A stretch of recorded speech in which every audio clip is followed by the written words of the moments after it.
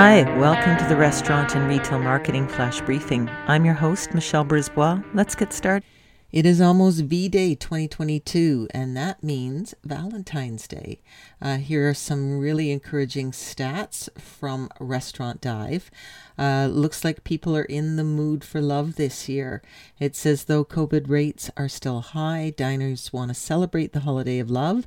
The National Retail Foundation reports that American consumers plan to spend $23.9 billion on Valentine's Day 2022.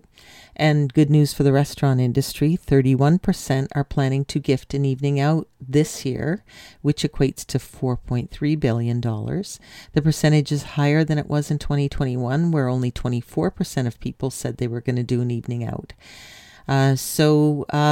Meals are certainly big, and just do some housekeeping leading up to this. Make sure that your address and phone numbers are up to date and your hours of operation. Look at maybe a prefix menu, something concise and focused that's easy to produce rapidly over and over again, and dial up the love. Come up with love-themed dishes, and I'll give you a hint on one I found that would be killer on a menu.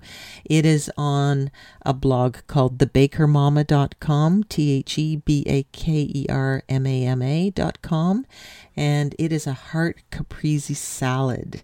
And what they've done is layered the bottom in a heart shape with tomato slices, a layer of basil leaves, and then the mozzarella cheese, using a cookie cutter, a roll of the mozzarella, cutting it into hearts, and drizzle some balsamic glaze, a little sea salt.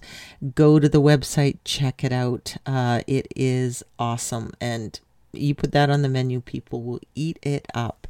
So I hope you have a successful Valentine's this year, and we will talk to you Monday.